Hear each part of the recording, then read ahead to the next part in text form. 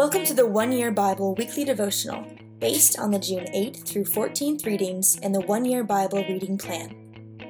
A destructive blaze. Initial impressions. Choices matter. Your choices matter. Therefore, what motivates your choices matters. Indeed, what wisdom you seek to make choices matters. So, if you're a Christian, the book of Proverbs matters. But do we always treat this book as though it matters as much as the others? Do we always respond to the instructions it gives us? Do we always apply what we learn there? Do we always care?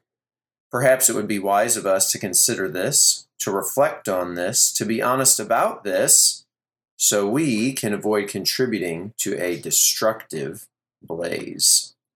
Going deeper. The Proverbs contain much wisdom for living godly lives, if we are wise enough to take such wisdom seriously, that is. That's the catch, though, isn't it? We encounter a new proverbial saying every single day that we choose to read the one-year Bible plan. But reading alone is not enough. We have a greater calling. We are called to respond to what we read. Listening to God is not enough. Reading a wise proverbial saying is not enough. Investigating a weekly devotional is not enough. Knowing is not enough. Whether we respond to what we hear, to what we read, to what we investigate, and to what we know, that is more the issue. There are more Bibles sitting on bookshelves, nightstands, and coffee tables in America right now than there are in any other country in the world today. Not just that, but there are more Bibles owned by contemporary Americans than have ever been owned by any other single country ever. But access is not enough. The catch is whether we respond, whether we take it seriously, whether we actually care. So, do we? When Proverbs 16:27 says our ill-intended words are, quote, a destructive blaze, what do we set on fire?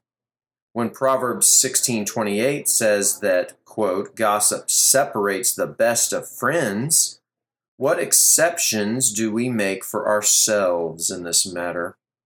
When Proverbs 16:31 says, quote, gray hair is a crown of glory, what do we sometimes think about the relevance or perspectives of people who have aged? How different would our lives be if we actually lived by the wisdom of Proverbs? That is, if we actually believed it, applied it, and responded to it, rather than only merely reading it. What destructive blazes could we avoid causing? Getting real. Solomon himself, who wrote many of the Old Testament's wisdom writings, asks God for wisdom in 1 Kings 3:9, saying, give me an understanding heart so that I can govern your people well and know the difference between right and wrong. End quote. The Lord does grant Solomon wisdom, and, as it turns out, Solomon is a successful ruler when he applies the wisdom he's given. This is no different for us today. God has also granted us wisdom, in no small part, through the scriptures that God has inspired. And, just like Solomon, we too can make wise choices when we apply what we're given.